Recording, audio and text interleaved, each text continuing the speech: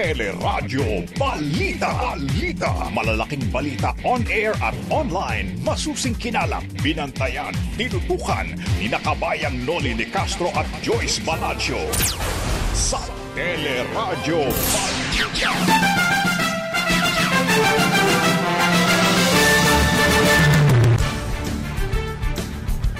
Ilang lokal na pamahalaan sa Metro Manila, naubos na ang supply ng bakuna para sa first dose. DOH tumanggi sa hirit na mas maraming bakuna ang dapat ilaan sa Metro Manila. Slot o suspect sa slot for sale, tukoy na ng PNP CIDG. Tripulanting Pinoy na tinamaan ng India variant, pumanaw na. Mas maluwag na quarantine classification sa susunod na buwan, pwede nang ipatupad sa Metro Manila ayon sa Octa Research Group. 63% ng mga Pilipino gusto ang bakuna laban sa COVID-19 na galing Amerika ayon sa survey ng Social Weather Stations. 18 taong gulang na lalaking may autism patay matapos manong makipag-agawan ng baril sa pulis sa Valenzuela. Pamilya ng biktima humiling na ang mag-imbestiga ay ang NBI. PDEA at QCPD nagkaharap sa investigasyon ng Senado sa sinasabing misencounter sa Quezon City. Nagkainitan pa sa isyu ng nawawalang 1 milyong pisong budel money. Yan ang ulo ng ating mga nagbabagang balita. Ngayon pong araw ng Martes, ika-25 ng Mayo, patuloy po ang ating paglilingkod sa pamagitan ng teleradyo ng TFC, Sky Cable, Channel 26 at iba pa mga cable providers. Napapakinggan din po ang teleradyo sa ABS-CBN Radio Service App, ABS-CBN News App at live streaming sa i1CFC, news.abs-cbn.com at sa Facebook at YouTube channel ng ABS-CBN News. At kasama po natin tuwing umaga, ako po si Joyce Balancio. Ako naman po ang inyong kabayan si Noli de Castro. Kami po mag-atid sa inyo ng ating mga nagbabagang balita. Pinaimbestigahan na ni PNP Chief Guillermo Elizar sa Internal Affairs Service ang police operation na nauwi sa Puamaril at pagkamatay ng isang 18 taong gulang na lalaking may autism sa Valenzuela City. Ayon kay Valenzuela Police Chief Police Colonel Ramsesin Haveria, nagkasanang operasyon laban sa illegal na tupada sa barangay Lingunan ang mga otoridad nang mang-agaw umano ng baril ang biktimang si Edwin Arnigo, kaya nabaril ni Senior Master Sergeant Christopher Salcedo. Bubunuan sila lahat eh. So itong isa, si Sergeant Salcedo, meron siyang hawak na suspect. Iba yung hinuhuli niya eh. Okay. So lumabas ito, dumikit sa kanya, hinagaw yung baril niya. Sa point na nag-agawan, doon pumutok. Nag-scaffold sila. Pinakamahina nun is manood siya doon sa tupada or hindi mo alam kung siya tumataya. Hindi natin ma-establish yung. Tinanggi naman nakakita at kaanak ng biktima na nanlaban ito o nang agaw ng baril sa mga pulis na nagsagawa ng operasyon. Sabi nila nang agaw ng baril, pero hindi magagawa ng anak ko yun kasi ang laki ng pulis eh. Paano maagawan ng baril yun? Paano makaagaw yung anak ko? Tutulak niya lang yun. Tinutulak nga lang ng kalaro yun, talsik na eh. Siya pa magawan, di ba isang pulis siya? Ang daming training pagdaanan bago ka maging pulis. Paano niya masabi na nang agaw ng baril yung anak ko? Sabi ko, nakdiyaan ka lang. Hinawakan ko yung hita niya dito. Tapos hindi ko na malaya, nagkwentuhan kami ng ama niya, biglang nawala na lang siya. Pag ganyan daw ng anak ko, may pulis na nakaharang. Isang pulis na gano'n, nabulaga yung anak ko. Ginanon daw ng anak ko, ay yung pulis, ginanon yung anak ko, tapos itinutok ng baril dito. Yakap-yakap niya. Ang tanong ko nga, bakit niya binaril yung anak ko, yakap-yakap niya na. Napalitan po kami. Kaya po kailangan po namin sa NBI na matulungan kami. Mahirap po siya magsalita po. Takot po kasi sa pulis yun, ma'am. Maski sa baril, paputok, hindi niya lalapitan. Maski sa kitlat, takot din yun. Pag sa autopsy po, malalaman po yan, ma'am. At ilabas na po yung tama na pangyayari.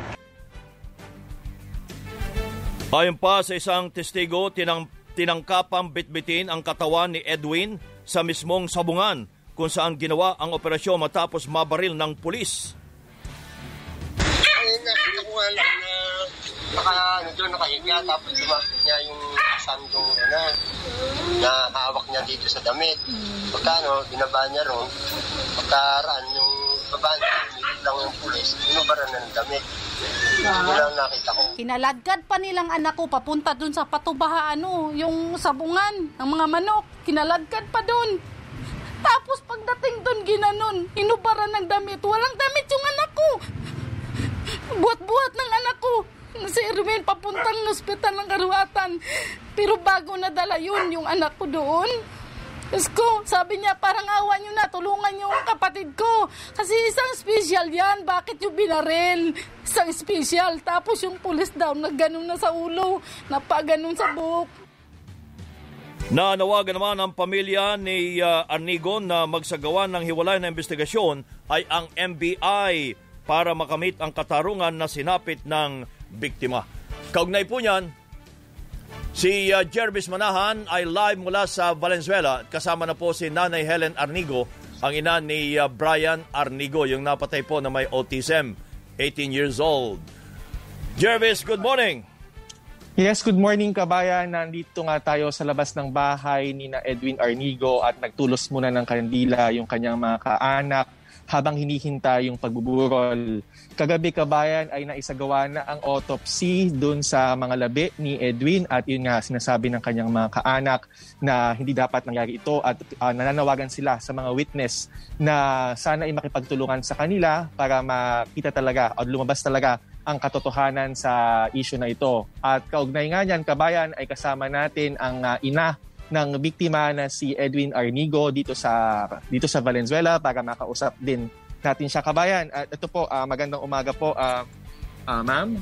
Makausap po natin, live po tayo ngayon sa programa po na Kabayan. So, kabayan, ito ako may mga katanungan.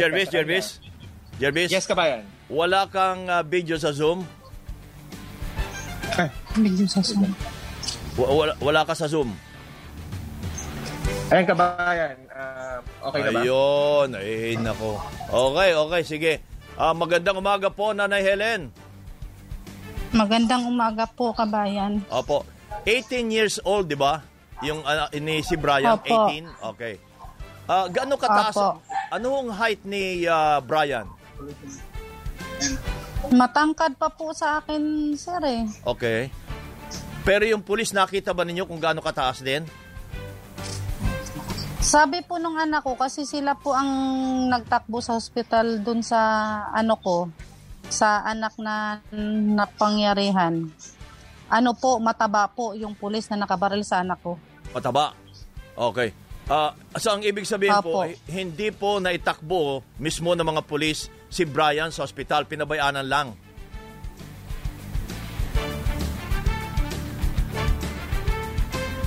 Nanay Helen,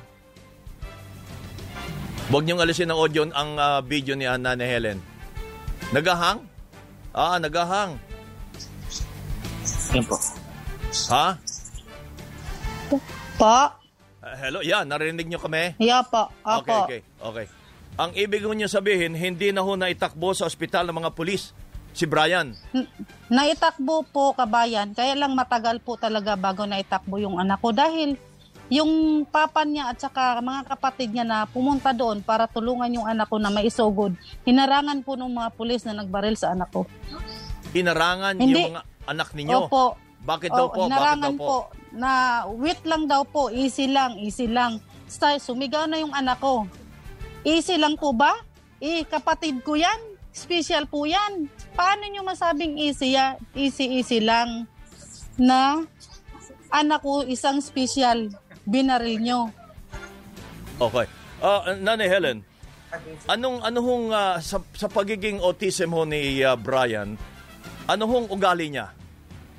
Ano po siya, kabayan? Mahilig po siya makipagkaibigan. Okay. Tapos Saka kilalang-kilala po yan dito, kabayan, sa buong Assumption na talagang matulungin pong bata. Okay. Matulungin po siya. May makita siyang nahirapan. Talagang tumutulong po siya kahit walang kapalit po. Okay. So anong dahilan para patayin ng pulis o para nandun sa sabungan si Brian? Ayun nga po, hindi ko kaya yun po ang tinatanong ko ngayon. Bakit nila binaril yung anak ko? Na samantalang kakalabas lang po nun kasi kumain po kami. Oh. Tapos, ilang minuto lang po, yun, may tumakbo na papunta sa amin na si Brian, binaril ng pulis na bulagta. Nag-aaral ba si Brian? Nag-aaral po siya sa SPED po, Lingunan. SPED, yung special... special class. education po, opo. Opo. Tapos, ang therapy niya po sa BalSPED po. Okay. Opo. Nanay Helen, good morning po. Joyce Balancio kasama po ni Kabayan dito sa programa. Ano pong kailangan na tulong ng pamilya para may nakarating po sa amin na information na kayo nangungutang pa raw po para sa autopsy? Opo, kasi malaking halaga po para sa amin na manghihirap na ang autopsy ay 15,000 po. Kailangan bitawan mo agad para po ma-autopsy po yung anak ko. Sino? Sino po? 15,000 Saan niyo po dinala? Nasaan po ngayon yung katawan ng inyong anak? At sino po yung dapat mag-autopsy nito? Hindi po ba kayo tinutulungan ng pamahalaan? Tapos na po, na-autopsy na po kagabi. Okay. Sino daw nag-autopsy? Sino po? Yung mga NBI po. NBI? Siningil ho kayo ng 15,000 ng NBI? Hindi po sila mismo, yung nag-ano po sa pulinarya ng anak ko sa Hulyo po. Tapos sinabi ko nga po, wala po bang discount? Anong punerarya ho ba ang nag-autopsy? Opo. Ay, hindi po, parang pinasa lang din po nila. Ay, para sa ano yung 15,000? Ayun daw po yung bayad sa autopsy po. Sabi ng punerarya? Opo. Sabi ko po, wala po bang discount dahil special po yung anak ko? Ang sabi po sa akin, wala po. Kasi talagang yun daw po ang singil po sa kanila. Ay, para saan? Para saan ho yung 15,000? Meron ba kayong resibo? Ano po, sabi nila, ibigay daw yung resibo pagkatapos ng autopsy. Di ko po alam sa mister ko kung nabigyan po siya. Dapat ma-follow up yan. Opo, kayo po ba'y binigyan na ng tulong, at least na lokal ng pamahalaan? Wala pa po, kahit piso po, wala pa pong tumulong sa amin. Anyway, ang gusto ko malaman ay para saan yung 15,000 na hiningi sa inyo ng punerarya na sabi ibabayad do sa mag-autopsy sa NBI? Opo. Alam ko, wala namang bayad ng NBI dahil yan ay ahensya ng pamahalaan, sinisweldohan mo ng taong bayan. Kasi daw po, yung ang 15,000 daw po na yon, ibabaya daw po doon sa paggagamitan po yata ng autopsy ng ng NBI. Yun po yung sa amin Hindi, lilinawin ho namin yan. Ano hong punerarya yan? Hulyo yun, nak. Hulyo, no? Hulyo? Hulyo po. Opo. Hulyo ang pangalan. Sa Valenzuela ho yan? Opo. Okay. I-report ho namin kay Mayor at si Mayor ho pa pag-iimbestigahin natin. At bakit kayo siningil ng 15,000? Nangutang pa kayo para bayaran. Sabi sa inyo para sa autopsy? Opo.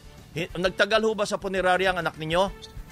Matagal po kasi nung galing sa emergency ng Karuhatan, pagkapatay po niya, talagang pinasib na po namin doon dahil may mga ibang kulinarya po ang gustong umagaw sa anak ko. Naku, pinagagawan pa. Baka naman ho bayad sa punerarya yun, hindi sa autopsy. Pero malinaw bang binanggit sa inyo na autopsy? Opo, ang pagkasabi po talaga sa autopsy po, ganun po talaga daw yung singil nun. Ay, nasa na ang bangkay ngayon ni Brian? Bali, nasa punerarya ng Hulyo po. Bali, kagabi po na autopsy na. Tapos ngayon po, ibabalsa mo daw po nila. Kaya hinihintay po namin na sana mapaaga ang pagpati dito. Sino nag-autopsy?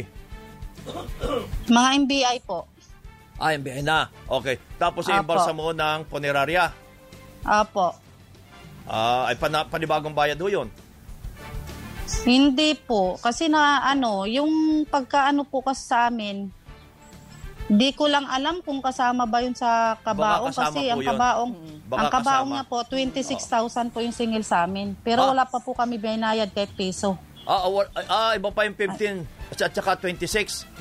Opo, yung kabaong po yun, tsaka parang serbisyo po yata 26,000 pero hindi pa po ako sure, Kabayan. Okay. Nanay Helen, nakipag-ugnayan na po ba sa inyo ang for example, pamunuan ng PNP, nag-apologize or nag-explain sa inyo? Wala po silang explain na ginawa. Kumbaga, binaliktad pa po ang anak ko na nangagaw daw po ng baril.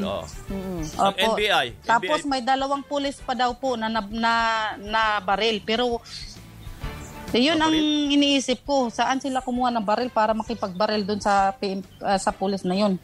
Sila lang po nagbabarilan. Hindi, baka naman sasabihin nila maliban doon sa pulis na naagawan ng baril, namaril pa si Brian. Walang ganon? Basta ang dami nilang sinasabi, sir laban dun sa anak ko na hindi ko talaga matanggap na binaliktad nila yung anak ko. Ang NBI naman po. Opo. Ang NBI po, yun ang binigay nila kagabi sa amin na ang anak ko binaril. Binaril po, di ba? Ang natamaan po doon sa organs ng anak ko, yung baga niya po tagos po sa puso. Wow. Yun po yung kinabatay ng anak ko. Napagkaliit-liit po ng anak ko, payat, matangkad nga lang siya. Kita ko payat. Pero grabe ang ginawa niyang krimen. Yun ginawa sa anak ko. Okay. At saka isa pa, kabayan, gusto ko mahanap yung damit ng anak ko dahil hinubaran po nila doon sa pinangyarihan ng binaril. Anong dahilan kaya? Kinaladkad pa po nila, malayo-layo po. Pagdating po doon sa malayo, sa tupadahan, hinubaran po. Wala na pong damit ng anak kong pang-itaas na nakita nung anak papa niya at saka yung mga kapatid niya. Kabayan. Yun talaga ang gusto kong mahahanap yung damit. Ano kaya ang gusto nilang palabasin na kinakailangan hubaran si Brian? Ang nasa isip ko po, kabayan, ginawa nila yon dahil ang fingerprints na nila nung pulis na yun, nandun sa damit ng anak ko. Dahil ginawa nilang kabayan binitbit nila yung anak ko papunta doon sa may ng sabungan na yun. Nanay, marami naman po kayong eyewitnesses na makakapagsabi nitong... marami pong gustong tumulong sa amin. Kaya lang po, inaano nila, paano sila makasiguro na mga pamilya nila ay safe dahil ang kalaban po ay pulis. Natatakot po sila. Opo, takot po silang lumantad. Siyempre, pulis yun Natatakot sila. Okay. Kasi ang pamilya po daw nila baka mailagay sa kapamakan. Opo. So, ang NBI ang inaasahan ninyo na may magandang resulta ng investigasyon at hindi ang pulis? Opo. Wala sa totoo lang po, hindi naman lahat ng pulis, pero wala po akong tiwala sa mga pulis ngayon nangyayari sa anak ko. Opo, hindi naman lahat karamihan lang. Si Mayor Rex Gatchalian, nakausap na ho ninyo? Kahapon po, mga 9 ng umaga, nakausap po namin, natulungan niya kami. Lahat ng pinansyal, lahat ng pangangailangan namin, itulong. Tulungan kami. Pero wala pa pong binigay si Mayor kahit piso Hindi, papalaw po namin yan kay Mayor. Dapat si Mayor makatulong sa inyo.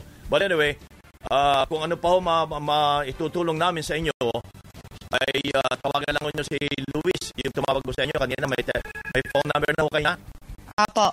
Okay. Kung sakasakali at meron kayong reklamo, lalong-lalo na sa investigasyon, lalong-lalo na sa pulis, tawag kaagad ninyo sapagkat ang aasahan natin dyan, siyempre pagtatakpan mo ng mga kapwa-pulis ang kanilang kasamahan. Opo. At saka may isa pa po ako, kabayan. Opo. Sana po, labas ng katotohanan, wag na nila pagtakpan. Alam naman sa sarili nila na mali sila. Dapat po mailabas na katotohanan. Wag na nilang paligoy-ligoy pa dahil yun naman ang totoo, yun ang ilalabas nila. Okay, Jervis?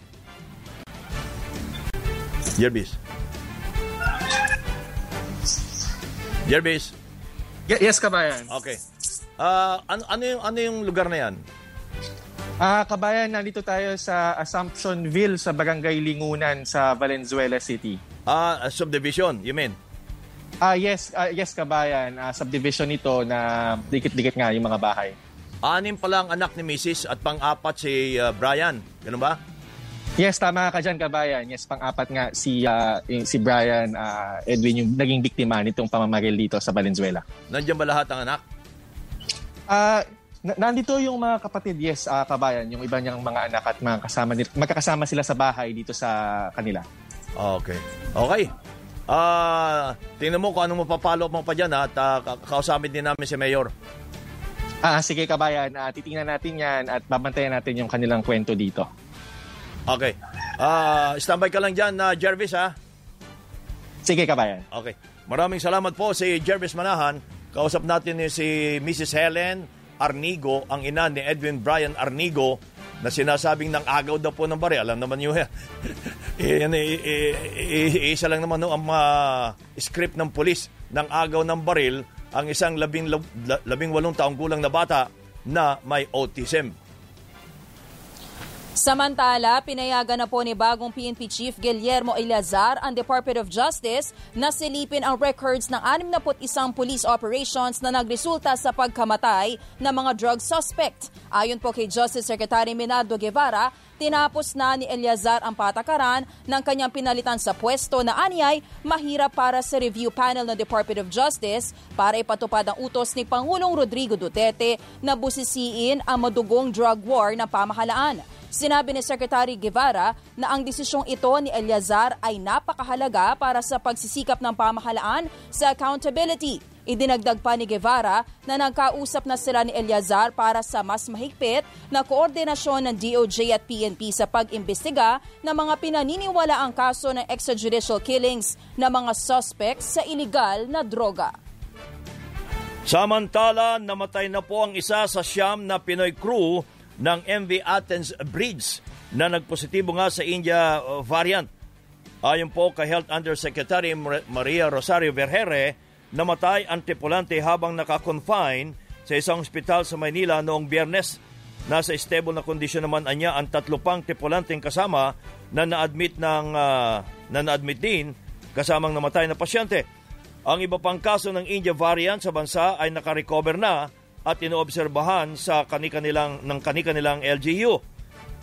Umabot naman sa 1,184,706 ang mga kaso ng COVID sa bansa matapos madagdag ang 4,973 na bagong kaso habang 6 na laboratorio ang nakapagsumiti o hindi nakapagsumiti ng datos.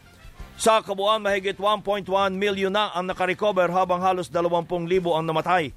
Sa India naman, umabot na sa mahigit 303,303,000 ang naitalang namatay dahil sa COVID-19. Kakasuhan na po ng lokal na pamahalaan ang presidente ng isang homeowners association sa Quezon City dahil sa nangyaring pool party at inuman kung saan 54 ang nagpositibo sa COVID-19. Nangyari ang pagtitipon kasabay ng pagdiriwang ng Mother's Day noong May 9 at nagpatuloy pa hanggang May 11 sa pista naman ni San Isidro de Labrador. Sa mga nakuhang video ng LGU, nakitang nagsuswimming sa inflatable pool ang mga dumalo at may iba pang nagsasayawan ng walang face mask at may hawak pang alak. Pero giit ng Homeowners Association ng Phase 3 sa barangay ng Kaisang Nayon, wala silang pagkukulang sa nangyaring mass gathering. Nakakasuhan po natin yung presidente ng Homeowners Association. Kasi tingin ko siya ang pinaka-accountable dahil hindi na na-control o baka nga pinahintulutan pa niya ang kanyang mga miyembro na gumawa ng mga gawaing pinagbabawal ng ating IATF. Hindi naman po kami nagkukulang ng paalala doon sa mga kamembro namin na talagang sundin natin yung protocol ng mga nita tayo ngayon ay umalis tapos babalik. Ganun po ang nangyari po sa lugar. Yan po sina Mayor Joy Belmonte at Homeowners Association Vice President Peter Subang. Nauna ring inisyuhan ng show cause order ang barangay captain na si Feliciano de la Cruz. Pero git niya, nagulat na lang siya na may inuman pala sa lugar dahil misa at community pantry lamang ang pinayagan umano nila. Kung pwede raw sila magmisa, so inalaw rin naman ng ating pong parokya. Kaya ang sa atin ay personal din po akong pumunta po doon para masiguro yung minimum health protocols ay mapapatupad. Pero sa panayam ng teleradyo, iginit po ni Mayor Joy Belmonte na malabong hindi alam ng kapitan ang mga nangyari. Ang tanong po kasi kabayan is, ito po ba ay may permiso ng punong barangay? Oo. O kaya o hindi niya alam? Hindi natin maiwasan magbigay na ng show cause order sa kanya because naganap yan sa kanyang barangay in his covered court under his watch at siya mismo ay present noong May 11 dahil may misa po bago nagkaroon ng partihan. So hindi naman po yata hindi naman po kapanipaniwala na hindi niya alam na merong party na nagaganap. Yan po si Quezon City Mayor Joy Belmonte.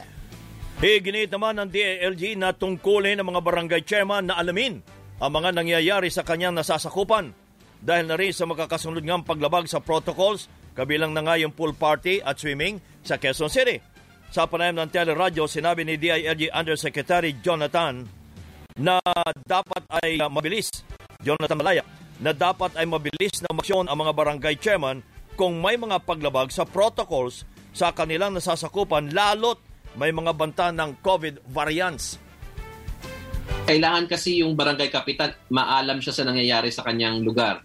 Hindi siya negligent, no? Kasi siya yung person in authority eh. Siya yung may responsibility to prevent all of these mass gatherings. Ngunit, yun nga lang, Alvin, sa totoo lang, kawawa din naman ang mga kapitan natin, pero yan ang inyong sinumpaang tungkulin. Kaya nga kayo nagkapitan para isaayos ang lugar nyo. Aminado din si Undersecretary Malaya na nakadepende sa ordinansa ng mga lokal na pamahalaan ang parusa sa mga residenteng lalabag sa health protocols. Kailangan siguro mas mabigat din yung parusa natin dun sa mga tao. No? Pag-aaralan po natin yan. Ang mahirap lang kasi baka sabihin na naman masyadong mabigat, no?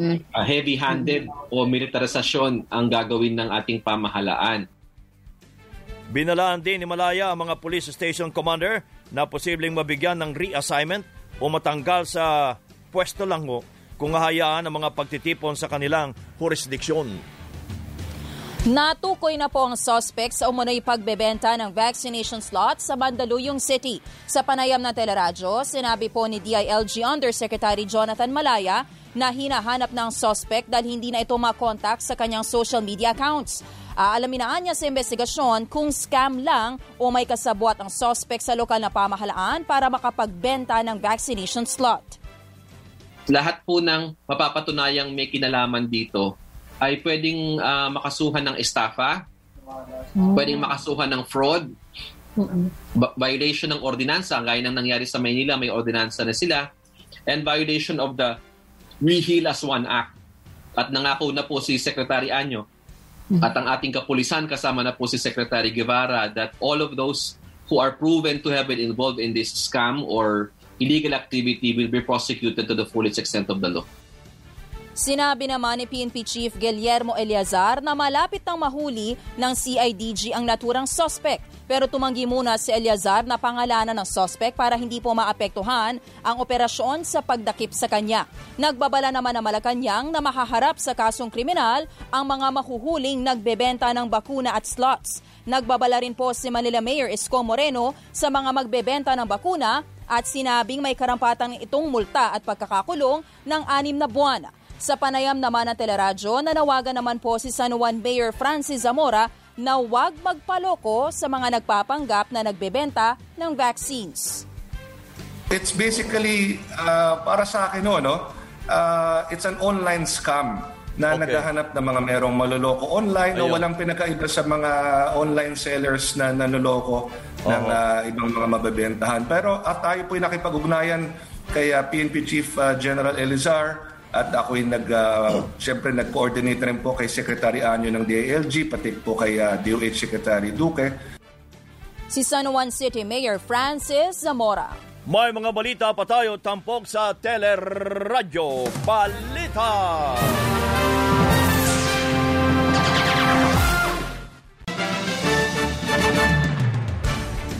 Patuloy po ang ating mga balita. Umaapila ng dagdag na supply ng bakuna ang ilang lokal na pamahalaan sa Metro Manila dahil sa naubos na po ang kanilang supply dahil sa mas mabilis na proseso ng vaccination ngayon. Kahapon po ay nagsuspindi muna ng pagbabakuna ng first dose ang Maynila dahil sa naubos kagad ang mga supply na nakuha nila nung Sabado. Naubos na rin ang supply ng first doses ng AstraZeneca sa Marikina City at inaasang maubos na rin ang supply nila ng Sinovac sa susunod na 3 araw. Nakikita natin yung mataas na vaccine confidence ng mga tao, lalo na kung maraming pinagpipili ang uri ng bakuna. At nakikita nila na tuloy-tuloy tayo doon sa pagbabakuna at nakikita nila na ang maraming iba't ibang tao na nagpapabakuna ngayon. Samantala, ang Quezon City naman pinayagan ng National Task Force na gamiting pang first dose ang itiniba nilang supply ng Sinovac na para dapat sa second dose. Nauna nang sinabi ni Vaccine Czar Carlito Galvez na may darating pang 2.2 million doses ng Pfizer mula COVAX ngayong buwan, bukod pa sa 1.3 million doses ng Sputnik V. Sinabi rin ni Galvez at ng Department of Health na darating sa ikatlong quarter ng taon ang 40 million doses ng Pfizer na binili ng gobyerno.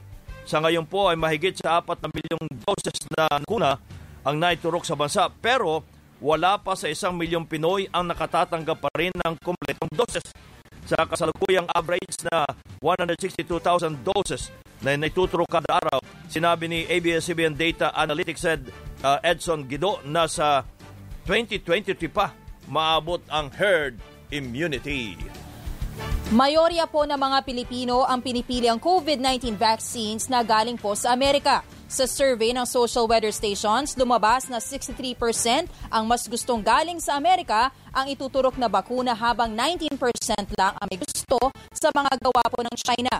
Pero nang papiliin ang mga respondent na mas gusto nilang brand ng bakuna, lumitaw sa survey na 39% ang pumili sa brand ng Sinovac habang 33% naman sa Pfizer. Sa panayam ng teleradyo, sinabi ni SWS Director for Communications and Information Technology Leo La Rosa na posibleng may epekto sa survey ang vaccine brands na dumarating sa bansa.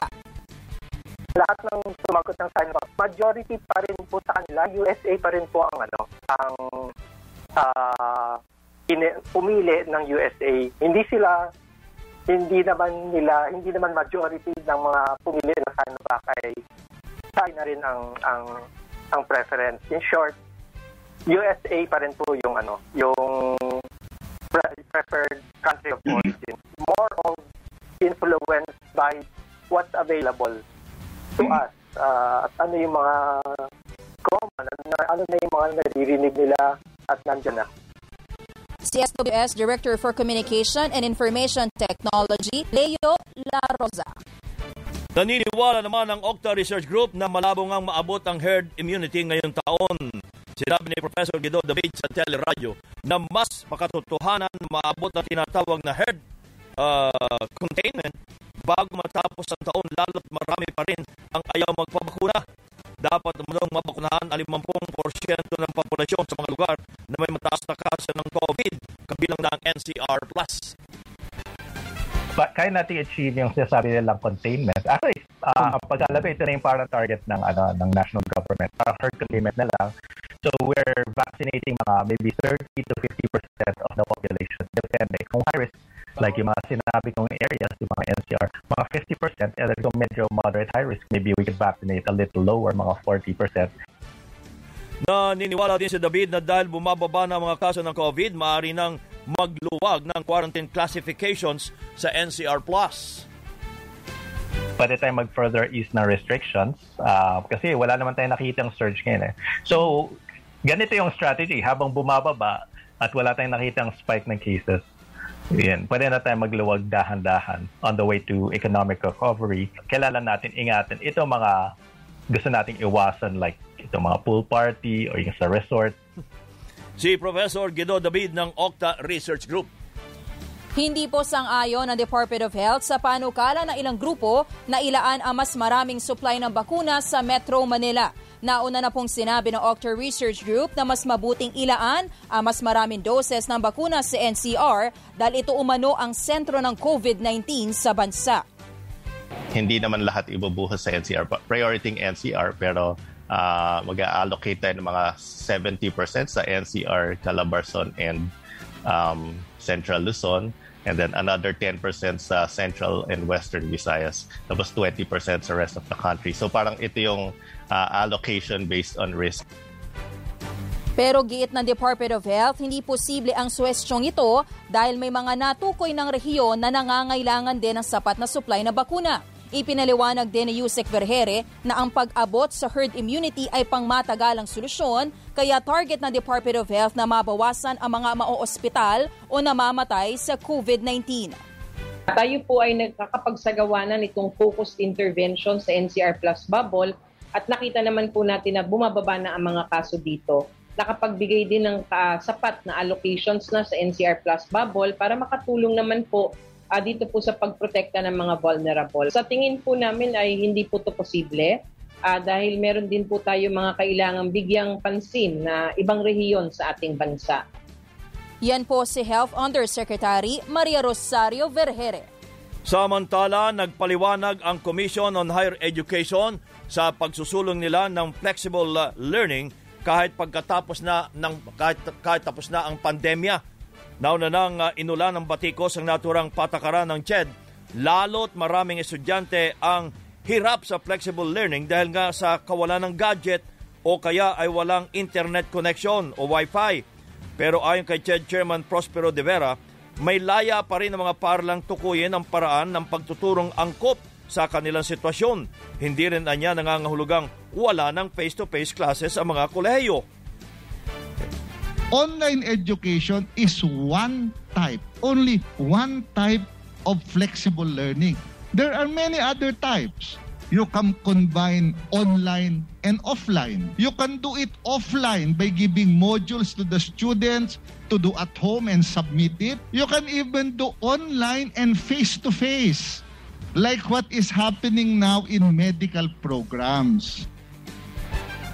Maliban sa medical courses, irerekomenda rin ng CHED ang unti-unting pagbubukas ng face-to-face na klase sa iba pang kurso tulad ng engineering, maritime programs at information technology at kung makikitang wala namang hawahan ng COVID sa mga paaralan. Eventually, if we achieve herd immunity, vaccinated na 70%, okay, then we will allow the schools to slowly bring back the students. But it will not be anymore in the old traditional type. That is what I meant. We have to retrofit the schools. I ask those who are spreading fake news and wrong information and agitating the students to lose faith or to lose their belief in flexible learning, please stop. You are not doing anyone a favor. At ayon pa rin kay CHED Chairman Prospero de Vera, magkakaroon daw ng libreng bakuna para sa mga estudyante ng state at local universities at colleges. Mari namang ikarga sa miscellaneous fees ang subsidy sa bakuna sa mga pribadong universidad. Samantala, ihabol lang ho natin si Ginoong Joseph Wico, ang co-chair ng Quezon City Task Force Vax to Normal. Magandang umaga po, Mr. Wico. Sorry. Yun. Okay. Magandang umaga po, Mr. Wico. Magandang umaga po, kabayan. Magandang umaga po, mga nakikinig. Morning po. Nabanggit kasi sa mga balita na ang Quezon City pinayagan na ng National Task Force na gamiting pang first dose ang nakatabi niyong supply ng Sinovac na dapat ay para sa second dose. So, ang mga reaction po ng ating mga kababayang na bakunahan ng first dose, baka naman hindi sila mabakunahan ngayon ng second dose. Okay. Magandang tanong po yun. No? Nung bago po namin ginawa po yun, at humingi muna si Mayor ng paalam sa national government na isisigurado na magkakaroon po ng second dose lahat ng mga in-advance namin to first dose. So, nung binigyan naman ng go signal si Mayor, doon lang po kami kumilos na para i-distribute yung mga second dose for first dose.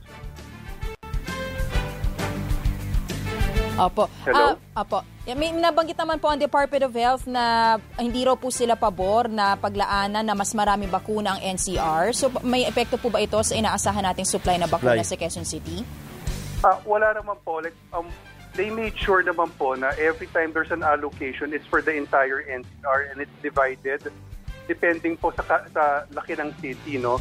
Like for example, meron po kaming meeting in about 15 minutes para pag-usapan din yung allocation ng mga bakuna. Opo. Sa ngayon po, with regards to Sinovac, no, just to clear it up, no, meron kami natanggap ng 110,000 na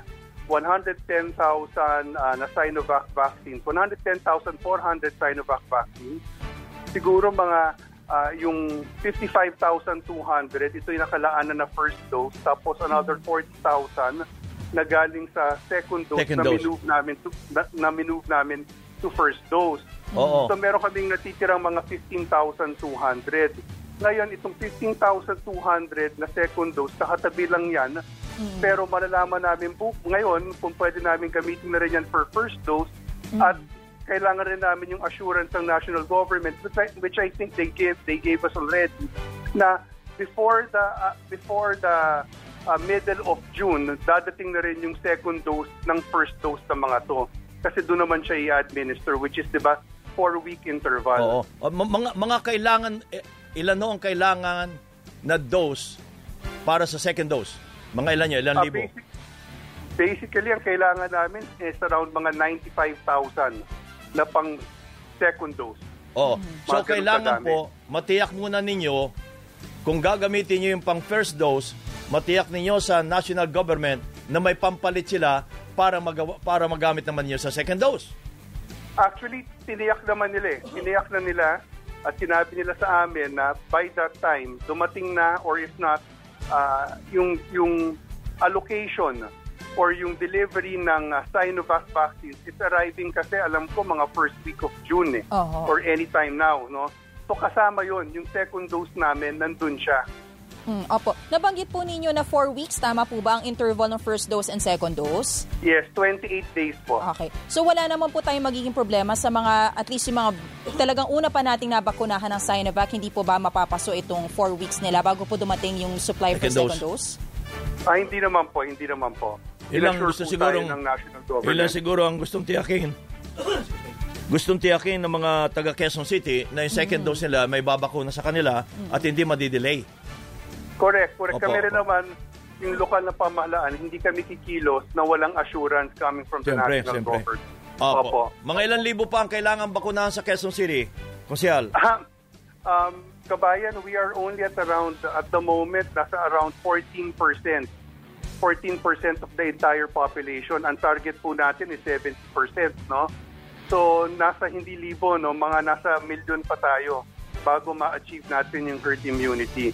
Kasi we are at around 300, as of May 23, naka 309,618 na tayong na-administer ng doses na mga na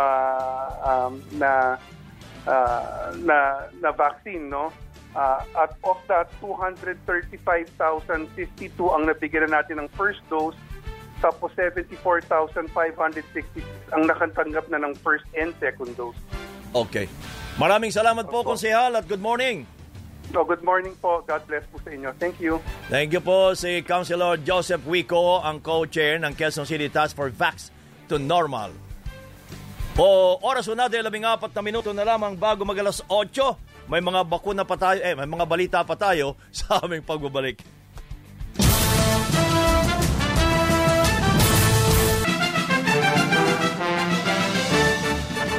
Nagbabalik po ang Teleradyo Balita. Tiniyak ng Malacanang na matatapos ang rehabilitasyon ng Marawi City bago bumaba sa pwesto si Pangulong Rodrigo Duterte. Ayon kay Presidential Spokesperson Harry Roque, kayang matapos ang mga proyekto sa Marawi sa susunod na taon. Ang pangako po ng Presidente, babangon puli po ang Marawi at ang pangako po niya ay sa kanyang termino. No? So we have a year roughly a year bago po matapos ang termino ng Presidente, and I think the target can be met. No? That Marawi will be completely rebuilt at the end of the term of the President. Sa ngayon ay tuloy-tuloy ang pag-aayos sa mga pampublikong istruktura sa Marawi, pero marami sa mga bahay at gusali ay nakatiwangwang pa rin. Ayon naman sa Task Force Bangon Marawi, posibleng papasukin na ang mga taga-Ground Zero sa Oktubre at papayagan silang magtayo ng bahay kung may pampagawa sila. Pero kung wala, hindi umano ito kayang sagutin ng gobyerno, maliban na lang po kung maipasa ang Marawi Compensation Bill. Sa panayam ng Teleradyo, sinabi naman ni Marawi Mayor Majul Gandamra na mahigit 2,000 building permits na ang kanilang inaprubahan, pero wala pang pondo para tulungan ang mga residente sa pagpapatayo ng kanilang mga bahay. Gayunman, normal na anya ang sitwasyon sa 72 sa 76 na barangay sa Marawi ngayon. Right now ay mayroong pending bill sa Congress, and we are waiting for that. Na sana po ay mapabilis yung pagpasa ng bill na ito, nang sa ganon ay matulungan natin ang ating mga kababayan na kahit paano ay makapagsimula ng pagpapagawa ng kanilang mga bahay. And also the Barm government committed or pledged that out of the funds being allocated to them ay tutulong din sila. Yan po si Marawi City Mayor Majul Gandamra. Nanindigan ang PIDEA at maging ang Quezon City Police na parehong lehitimo ang kanilang sinagawang operasyon sa Commonwealth Avenue noong Pebrero na nauwi naman sa misencounter kung saan 4 nga ang napatay, kabilang na po ang 2 pulis, isang PIDEA agent at isang asset. Sa pagdinig sa Senado, iginiit ng Quezon City Police na target nila ang suspect na si James Tan alias Yamashita Arigato na asset naman ng PIDEA, habang ang target naman ng PIDEA ang bibili ng 1 milyong pisong halaga ng 1 kilo na si Elias Mama Joe na asset naman ng PNP. So hindi mo sila mapapatigil yan, sabi ko. Papasok yung SWAT dyan, silang papasok dyan. Hindi siya talaga makapal, pinapasok ko po sir, ako po nag-tap doon sa SWAT. That's the only time sir na control sa likod. Yun pa lang sir yung pagkakataon. Mamahawakan ko sir yung tao ko sir. Masakit sir. Hindi ko sir in-expect na yung pangyayari na yun sir. Buhay ng tao ko sir magsasakripisyo sir. Si Major Sandy Caparoso, dating Operations Head ng Quezon City Police, nagkainitan ang 2 kampo nang pag-usapan na ang tungkol sa nawawalang 1 milyong piso na budal money mula sa operasyon. Iwan talaga sa crime scene. Makikita naman po dyan while processing po yung suko. Ultimo po yung paper bag sir, nandyan po sir. Makikita naman po yan, dala po yan ng CI namin. And then eventually, dala rin po ng confidential informant ng PIDEA po sir. Siya na po yung last touch sa paper bag. Sinasabi nila na that is the budal money that we have na nasa loob ng van. Na inyo. Yes sir, kasi yun nga yung budal money. Originally, inyo talaga. Budal lang yun sir. Budal money yun. Eh, siyempre, di ba, pag yung kasi pag-ano dito. Okay, yeah. Ibig sabihin, budal money. Napakaliwanag naman yan eh. Ang dami yung ano dyan. Yung sa bypass car, sir, yun yung sasakyan nung CI namin na namatay. Yun yung nag-overheat. Ayon naman kay PIDEA Director General Wilkins Villanueva na hindi sana nauwi sa enkwentro ang operasyon kung nakipag-ugnayan sa kanila mga pulis at sinunod ang tamang protocol. This unfortunate incident, dapat hindi mangyayari kung tama lang sir ang ginawa nilang procedure. Yung papasok sila sa sasakyan, magbibilang ng pera or magtitingin sa droga, tapos magkakaroon ng pre-arranged signal. Kung merong sanang ganun sir, okay eh. Pero hindi sir eh. Hindi namin alam sir na PNP sila eh. Kinabahala naman o nakatagdang ilabas na ho ng National Bureau of Investigation o NBI ang resulta ng kanilang sariling investigasyon. Nababahala naman si Senador Risa Ontiveros sa paggamit ng mga otoridad ng ilang mga bilanggo sa mga katulad na operasyon. Iminungkahi ni Senate President Tito Soto ang agarang pagpasa ng Senate Bill No. 3 na bubuo sa Presidential Drug Enforcement Authority o PIDEA upang maiwasan ang mga misencounter sa drug-related operations. Sa ibang mga balita, suportado ng World Health Organization ang posisyon ng pamahalaan na huwag nang i-anunsyo ng maaga ang brandang bakuna. Sinabi po ni WHO Country Representative Rabindra Abiyasinghe na makatutulong ito para hindi dumagsa ang mga tao sa vaccination sites na posibleng maging sanhi pa ng pagkalat ng COVID-19. Ayon kay Abiyasinghe, lahat ng bakuna laban sa COVID-19 ay epektibo para makaiwas sa pagkamatay o lumubha ang sakit. Iginit naman ni Abiyasinghe na wala silang masyadong nakikitang nag-aalangang magpabakuna sa Pilipinas. Mas mabagal ang paglago ng ekonomiya ng Pilipinas kumpara sa iba pang mga bansa sa Asia. Ayon sa Moody's Analytics, posibleng sa katapusan pa ng 2022, bumalik sa normal ang ekonomiya ng bansa. Malayo ito sa ekonomiyang naranasan na ngayon ng China, Taiwan, South Korea at Vietnam na nakabalik na sa level tulad noong wala pang pandemya. Maging ang ekonomiya ng Indonesia at Thailand ay nasa makababalik na rin sa normal ngayong taon. Sa pagtataya ng Moody's Analytics, aabot lang sa 5.3% ang paglago ng ekonomiya ng Pilipinas ngayong taon at mas mababa sa naunang forecast ng pamahalaan na 6 hanggang 7%. Pino na rin ng Moody's Analytics ang sinasabing mabagal na vaccination program ng Pilipinas pati na ang hirap nitong pagkontrol sa mga COVID infection.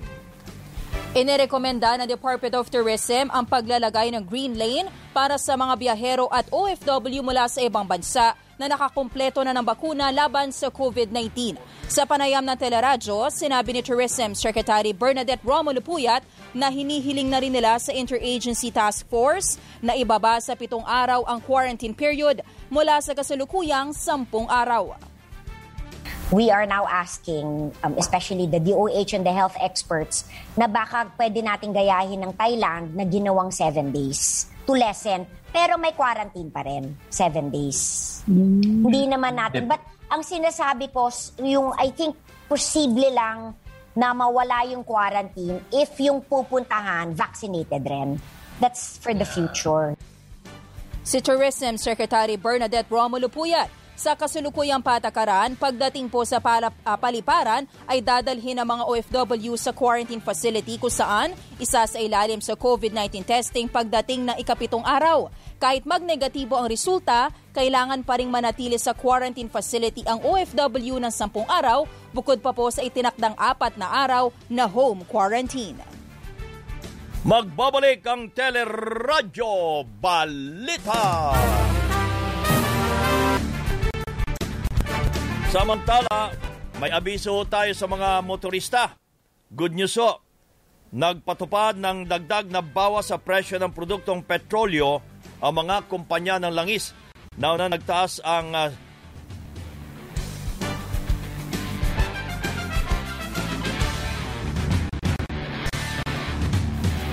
samantala ang nabawas po ay 25 sentimos sa kada litro ng diesel at 15 sentimos sa gasolina. 15 sentimos naman ang nabawas sa kada litro ng kerosene. Sinundan ito ng iba pang kumpanya ng langis kaninang 6:00 ng umaga. Hindi pa nakakapagdesisyon si Pangulong Rodrigo Duterte kung tuluyan na kakanselahin ang Visiting Forces Agreement katuwang ang Amerika. Ayon po kay Presidential Spokesperson Harry Roque, patuloy pang iniisip ng Pangulo kung paano makatutulong sa bansa ang VFA. Ikinukonsideraan niya ng Pangulo ang pakinabang ng VFA lalo na sakaling tumindi pa ang tensyon sa West Philippine Sea.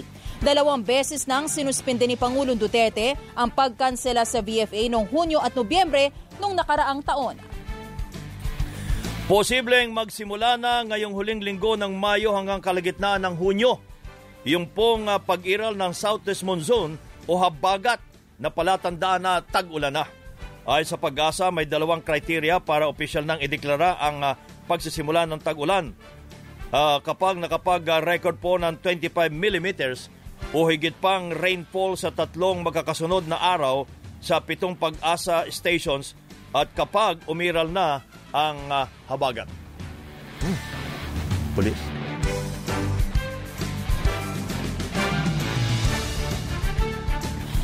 Samantala, sa atin namang police report, 38 ang naaresto sa iligal na pagsusugal sa Muntinlupa, Las Piñas, Pasay at Makati. Nadakip ang mga suspect sa magkakahiwalay na operasyon ng Southern Police District kung saan karamihan ay naaktuhang nagsasabong, nagbabaraha at naglalaro ng karae cruise sa pampublikong lugar. Matatanda ang mahigpit pa rin pong ipinagbabawal ang anumang uri ng pagsusugal sa ilalim na pinapairal na community quarantine bunsod ng COVID-19 pandemic. Sa Muntinlupa naman, 2 miyembro ng Divina Gracia Drug Group ang napatay sa isang buy-bus operation sa Katarungan Village. Nakatunog ang mga target na pulis pala ang katransaksyon kaya nagpaputok ng baril na nauwi sa enkwentro. Na-recover sa kanila ang 10 kilo ng hininalang shabu na nagkakahalaga ng 68 milyong piso. Habang sa Zamboanga del Norte, patay po ang 13 anyos na binatilyo matapos malunod sa ilog sa Dipolog City. Ayon sa pulisya, pinulikat ang isa sa mga biktima kaya sinubukan sagipin ng kaibigan pero parehas silang nalunod. Malakas umano ang agos sa ilog dahil sa mga pag-ulan kaya hindi na nakaligtas ang mga biktima. At sa Nueva Ecija naman, patay ang isang pulis matapos barilin ng kanyang biyanan sa barangay Aduas Norte sa Cabanatuan City. Naabutan ng suspect si Police Corporal Marlon de Guzman na sinasaktan ang kanyang anak bago tinutukan ng baril. inagaw ng sospek ang armas at pinagbabaril ang pulis. Patay kaagad ang biktima. Sugatan din ang misis nito matapos tamaan sa braso. At yan ang kabuuan ng ating mga nagbabagang balita. Yan ang po sa Radyo Balita ngayong pong araw ng Martes, May 25, 2021. Ako po si Joyce Balita. Ako naman po ang inyong kabayan, si Noli Di Castro. Kami po ay nagpapasalamat. Nag-iwan muna ng isang magandang umaga. Bayaw!